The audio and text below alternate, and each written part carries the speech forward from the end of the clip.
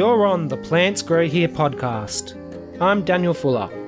Come along with me as we enter a hidden world of deep horticultural, ecological, and landscape gardening knowledge with featured experts, industry professionals, and enthusiasts.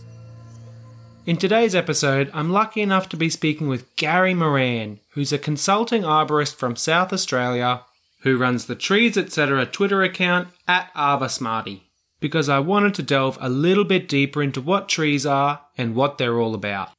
G'day Gary, welcome to the show. Oh, it's great to be here. So what does a consulting arborist do? That's a great question. I get asked that quite often. And one of the common misconceptions is that anyone with a chainsaw is an arborist. And as a consulting arborist, we are people who manage populations of trees, tree health, diagnose trees, do tree inventories, conduct risk assessments, and those types of things. And the company that I work for, we don't own any tree contracting equipment such as chainsaws, wood chippers. That's all we do is provide technical information on trees. So you're not the ones who are climbing. You guys are sort of a bit more the brains than the brawn. That's exactly right. And so I would spend a lot of my time with a data collection unit, taking photos, measurements, and those types of things to compile reports later to give to various clients. Right. So that's integral in the planning stages of urban tree management. Exactly. So can you tell us a little bit about your tree ride? Yeah, certainly. It's a long time ago, I was into motorcycles, and I've always found myself wandering the gravel roads of South Australia. There's so many great things that you can see that you don't see out on your normal highways. And then over time, I got back into cycling, and then I found myself cycling the same roads that I once rode my motorcycle on. And since I'm a lover of trees and I love to take photos of trees, the bicycle is one of the best things to get the scale of large trees into your photos with. And so, I ride a long ways, try to get some photos of trees along the way. And as you know, Dan, I like to tweet them. And yeah, that's how the story of the tree ride grew. And I started the hashtag, and a few other people have jumped on board. Yeah, a few people have. And it is cool to see. It's something to behold, seeing those eucalyptus trees that you see out there. There's some fantastic trees in South Australia. And I do realize that, Tasmania gets a bit more attention in that regard, as do the redwoods in America. But man, South Australia has some fantastic river red gums in particular. So what's the scientific name for that river red gum? That is Eucalyptus camaldulensis. Because we had Stuart Williams on the show a few episodes ago, and he was mentioning that if you mention red gum, that's one of the most common names for trees in Australia, and they don't always necessarily belong to the same exact epithet. Yeah, that's true. As you would know from plants, that common names are just that. They're common names, and they can often be misleading. There's many great examples like you just mentioned. And how have the trees that you've been seeing around there been affected by last year's bushfires, and are they starting to recover? They certainly are. I spent approximately 2 months after the Cudley Creek fire in particular, walking kilometers and kilometers of roadway, looking for unstable trees that might impact the roadway. And on some of my tree rides since that time, I get to ride some of those roads and see how they're recovering. And you certainly notice that the fire has gone through that area, but there's lots of green growth, lots of epicormic growth, new shoots, new acacias and other shrubs coming up in the understory. And it's looking pretty good, to be honest. So when you say epicormic growth, can you explain a little bit more about what that means? Epicormic growth is typically a response to stress in a tree.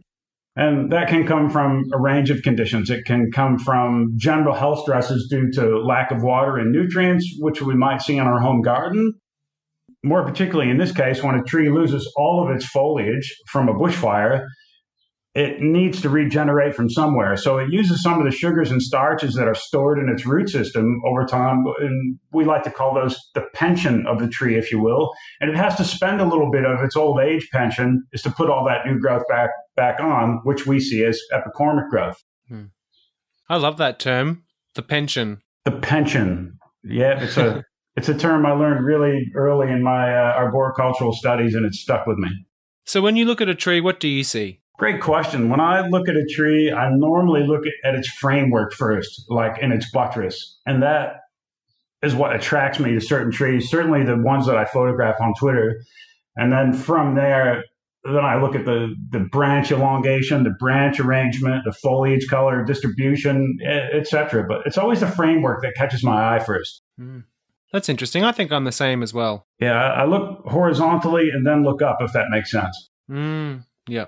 Look at the eye level first. Yeah. So you're originally from the USA, but now you live in South Australia. How do our native trees here compare to those that have evolved in the US? Firstly, we just covered one of those points, is how well that South Australia's trees and Australian trees and largely in general are adapted to fire. If the area I grew up in upstate New York was impacted by fire, most of the trees wouldn't live, for starters. And that was mostly maples, a few beeches. There were conifers and others, but I lived near a forest that was almost solely maples. And obviously, those types of trees in those areas are all deciduous. And so then in wintertime, everything's bare. And here, almost all of our trees in South Australia are evergreen. So those are the main differences to me. And obviously, the amount of water that they're able to survive on, it's incredible how many South Australian species can survive on 150, 200 mils of rainwater a year, or like those big river red gums that I've been taking photos of. Occasional flooding that comes through the watercourses, and they live off that. So that occasional flooding might provide enough water down deep in the soil that they can sort of still reach it with their deep roots. That's 100% right. Some of these creeks flow, once or twice a year during, inundated rainfall, and then it might not be again for months. And that's how the species has adapted, over the millennium. Every tree looks different, and every species of tree, even though members of the same species tend to look similar, there are always going to be a few differences. But are there any general signs that we can look to see if our trees are healthy or unhealthy?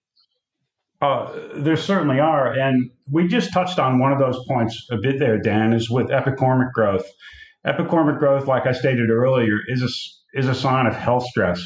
And so if we see a lot of that epicormic growth, particularly growing from the trunk or from the middle parts of the tree, that's not normal. Like a healthy tree grows from its extremities is one point. And then another obvious point, even to the layperson, would be able to see the foliage density. So we can see when that canopy gets a little bit sparse that we know the tree's not doing so well. A foliage size, if we're used to seeing like a certain tree in your own garden, and maybe one year it's not doing so well, you might see the foliage is abnormally small. Or maybe a bit chlorotic in color is another one. It turns that yellowish type color, which lets us know that it's not doing so well. Right. And those may not necessarily point to one issue.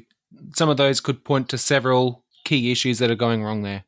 They certainly could. And most times, in my experience, that is due to the tree's lack of ability to take up water and nutrients.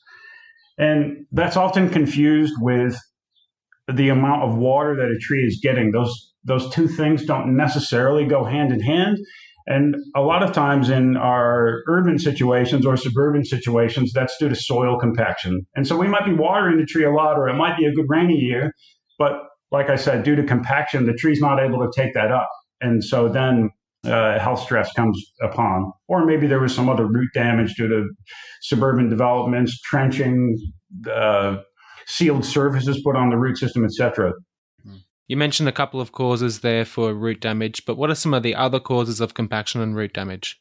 Oh, there are many. A lot of them can come from foot traffic, from repeated lawnmowers and those type of things going around the root zones, time after time, vehicles driving on them, construction equipment, anything that's heavy and repeatedly use the same area causes compaction, particularly in our South Australian soils where they're of that heavy clay, which compacts really easy, where a sandier soil wouldn't be so susceptible to that compaction.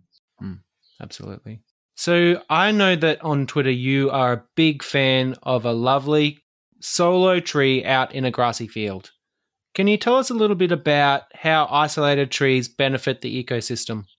Wow, the first question is how much benefit would they offer to the ecosystem? And arguably, I would say little. And to take your question on a slightly different tact, I find the isolated trees out there in the fields to be like bizarre, and it just brings those questions for me back to the early days of pastoralism. Like, why was that one tree spared? There were hundreds or thousands of trees out in this paddock, but for some reason, the farmer of the day chose to leave one. I could make the assumption it was maybe to leave one spot for a bit of shade and shelter for sheep or other farm animals, but I'm not exactly sure. There's something about the artistic point of it and maybe minimalism that draws me to take photos of them for some reason. That's interesting that you say there's probably little ecological benefit. Can you explain why that would be? Trees, as we all know, generally come from a forest, and they're sheltered by other trees, and they're linked to each other that allow our native animals and things to use them to migrate, to feed, to forage, and those types of things. And when they are so far apart, in some of the ones that I take, there might be not another tree within a kilometer or more from it. And so therefore that link is broken, from any wildlife corridors where it could be, a good benefit to that. Thank you for explaining that. I think that's very interesting. Can you tell us how long does it take to develop the sort of hollows that animals can actually live inside of? That's a little bit hard to positively determine, and I would suggest that it varies quite a bit by species. But to put a round number out there, I would say 100 years. It's a long time. And yeah, it is a long time. And that's one of the things that the ecology of particularly urban and suburban areas are suffering from. We as arborists, we get out there and we assess those trees. And, sometimes that can be from too risk averse from a perspective. And these trees, were getting removed, particularly 20, 30 years ago due to that. I think as an industry, we're getting better at it these days to recognize the importance of that urban ecology and to maintain those trees, and that we can do it safely by a range of pruning techniques and other measures. What are some of the examples of native Aussie arboreal creatures that like to live in the trees around here? Well, certainly the most notable one to people around the world would be the koala. And I see those quite regularly, and I do try to either video them or take some photos of them when I see them, which is fairly regularly when you get into the right types of trees particularly. Yeah, totally. And maybe possums as well, much to many Aussie gardeners' dismay. Yeah, possums, and a whole range of birds. I always get excited when I see tawny frogmouse, which unfortunately isn't that often. Yeah, they're pretty spectacular, those weird little critters. They're hard to spot, Dan. They are masters of camouflage, I must say. Sorry, spectacular is probably not the right word. They're very weird and alien looking. They've got a great big mouth. If any of our overseas listeners would like to Google it, it'd be well worth a few seconds worth spent. Definitely, yeah. Often seen in pairs. Yeah, they are too. Yeah, at least that's my experience. Yeah, I've seen the same thing, but we used to have them on my parents' farm. So I've seen brilliant now. Yeah, my parents have a farm, and also just they used to have an acreage. Well, they still do have an acreage that you'd see them all the time up there in Brisbane. It's a nice little spot, and curlews too. We got up there, but they're probably less arboreal. Yeah. So, what are some of your personal favourite trees, Gary? My personal favorite trees, without a doubt, here in South Australia are the river red gums. They're incredible. I was on quite a long tree ride yesterday in an area near Mount Pleasant, and it was just tree after tree of specimens in excess of 200 years old that have seen who knows how many bushfires, with the bases hollowed out, and you're just wondering how they are still standing, but they're real survivors, how they can tolerate such things. It really strikes me as an American living in Australia. Yeah, I think that's funny to say that you would have a very different experience of gum trees. As an Aussie, I know when I go overseas, like for example, I went to Greece and they had a bunch of eucalypts in Greece. And I love seeing the eucalypts overseas. It makes me really proud. There's some big specimens of eucalypts overseas too that grow quite well. And unfortunately, eucalypts have become registered as pest plants in a few places, like California, for example. I thought a few of the Australian eucalypt species are on their pest registry. Yeah, Stuart Williams is saying the same thing. That's interesting. Yeah, they're so well adapted to those California conditions that they once they get out bush, they spread. Not good. So, Gary, what's something that most people don't know about trees? Well, one of the things that we already touched on was was how long it takes for them to develop hollows and how important those hollows were. And then the other thing that I run into in almost my daily consultation is how trees can be impacted by development and compaction. And people will say that, oh, but that's okay. I've put a footpath or a driveway over something, or my neighbor did that recently over their tree, and look, it's still okay. But often we don't start to see these effects for 5, 6, 7, 8 years later for the tree start to decline in health. And then unfortunately, people don't make that connection that it's back to that root damage or soil compaction that caused that. And that would be a message that I would like to get out there, is that we really need to look after those root zones and development better, because it takes a long time to see. That's great advice. Traditionally, people have said that the root zone extends out to the branch canopy, but can you tell us a little bit about how far that root zone actually goes out on most trees? I get asked that question almost daily in my consultant work, and there is no answer, to be honest, Dan, is that tree roots are advantageous. What they do is they follow the moisture gradient, and they will follow that moisture gradient sometimes well beyond the canopy. And for example, if it's quite compacted on many sides of the tree, they will follow that moisture gradient, and the only way that they can go is through that loose, friable soil.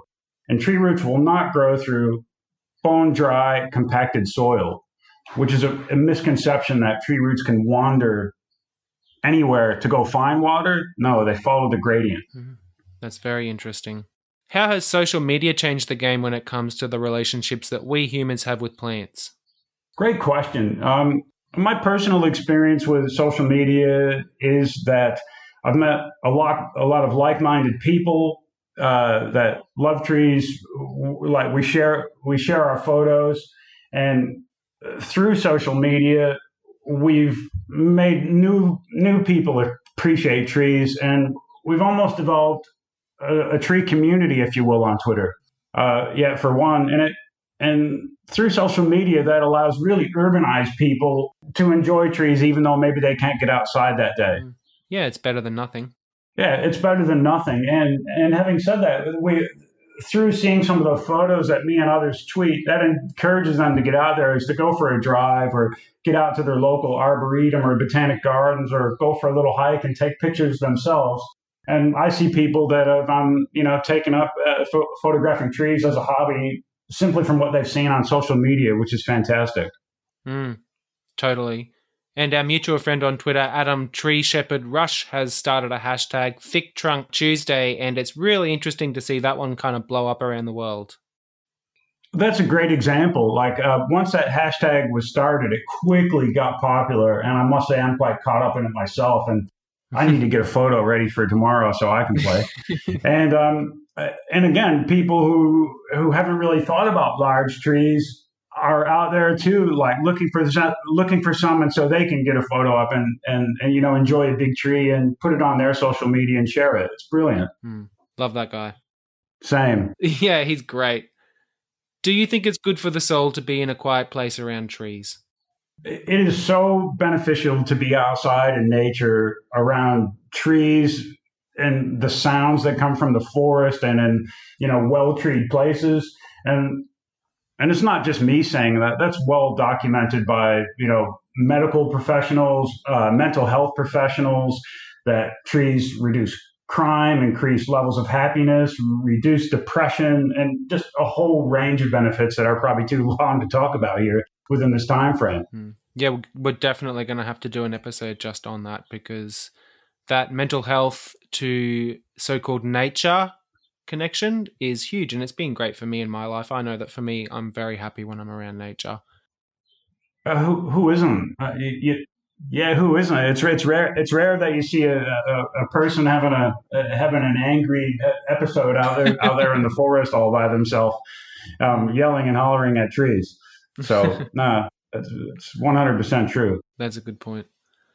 And it's where did that start? Was it forest bathing with the Japanese? Wasn't that a term that they had coined? And so that was a form of meditation. I could be wrong. Right. What was the term, sorry? Forest bathing. Forest bathing. That's a good one. I like that. Yeah, if you have a quick Google search of forest bathing, lots of great things come up about that and the benefits of it. And it's just more or less is a term coin for what we were just talking about. Yes, but turn safe search on if you're going to Google search forest bathing. Exactly. So, Gary, is there anything else that you'd like our listeners to know about before we finish this episode? Oh, geez, you've caught me out there, Dan. I think we've covered a lot of great points. And we've talked about some ways that people don't understand how people get damaged to trees and their benefits and social media. And I don't know. I think I'm stuck. I think you caught me out. You should have written a book 10 years ago, and so I could plug that for you. My level of writing probably suits Twitter's limited character space a little bit better, to be honest with you. Oh, you do well on Twitter, so you had me fooled. Is there like a charity or something that you'd like to give a shout out to? One of the things I've used it, in the past when I had a country property, is the work that the people from Trees for Life do, and all the re-veg work that they do, and the inexpensive seedlings that you can get through them and be involved in their growing program is just fantastic. And I would encourage all of your listeners to look up your local, Trees for Life charity and see if you can get some seedlings from them and find a spot to plant them on your own property or garden.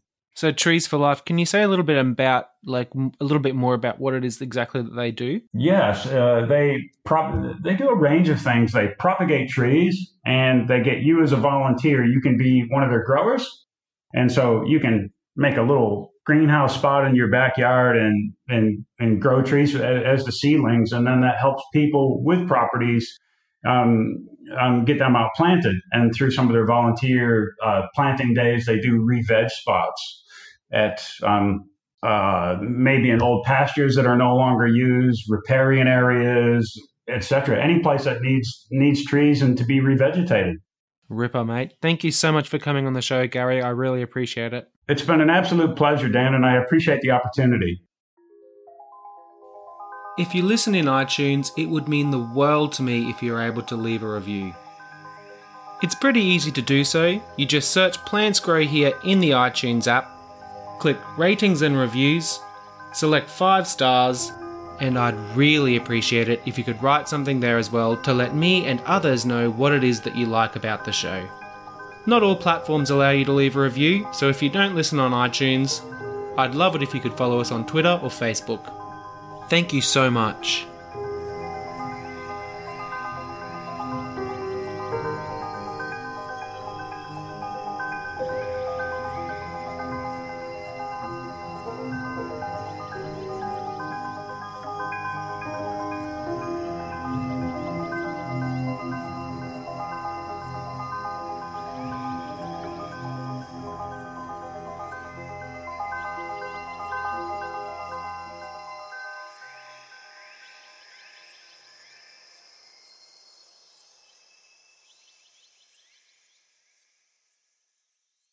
See, I thought it was Arbor Smarty, but it's Arbor Smarty. Yeah, many years ago, I used to have a tree contracting business called Arbor Smart. Yep. Yeah, and so I've just, carried that as a name across many forums and platforms for some reason, and so it went on to Twitter too, so that's the history behind it. In my head, you've always been Marty. Nah, I get called that a lot, so whenever I speak with someone on Twitter, it's fair enough after I thought about it, so all good. Well, I've got plantsgrowhere.com, and a lot of my family said, oh, that's a cool website, plantsgrowwhere.com.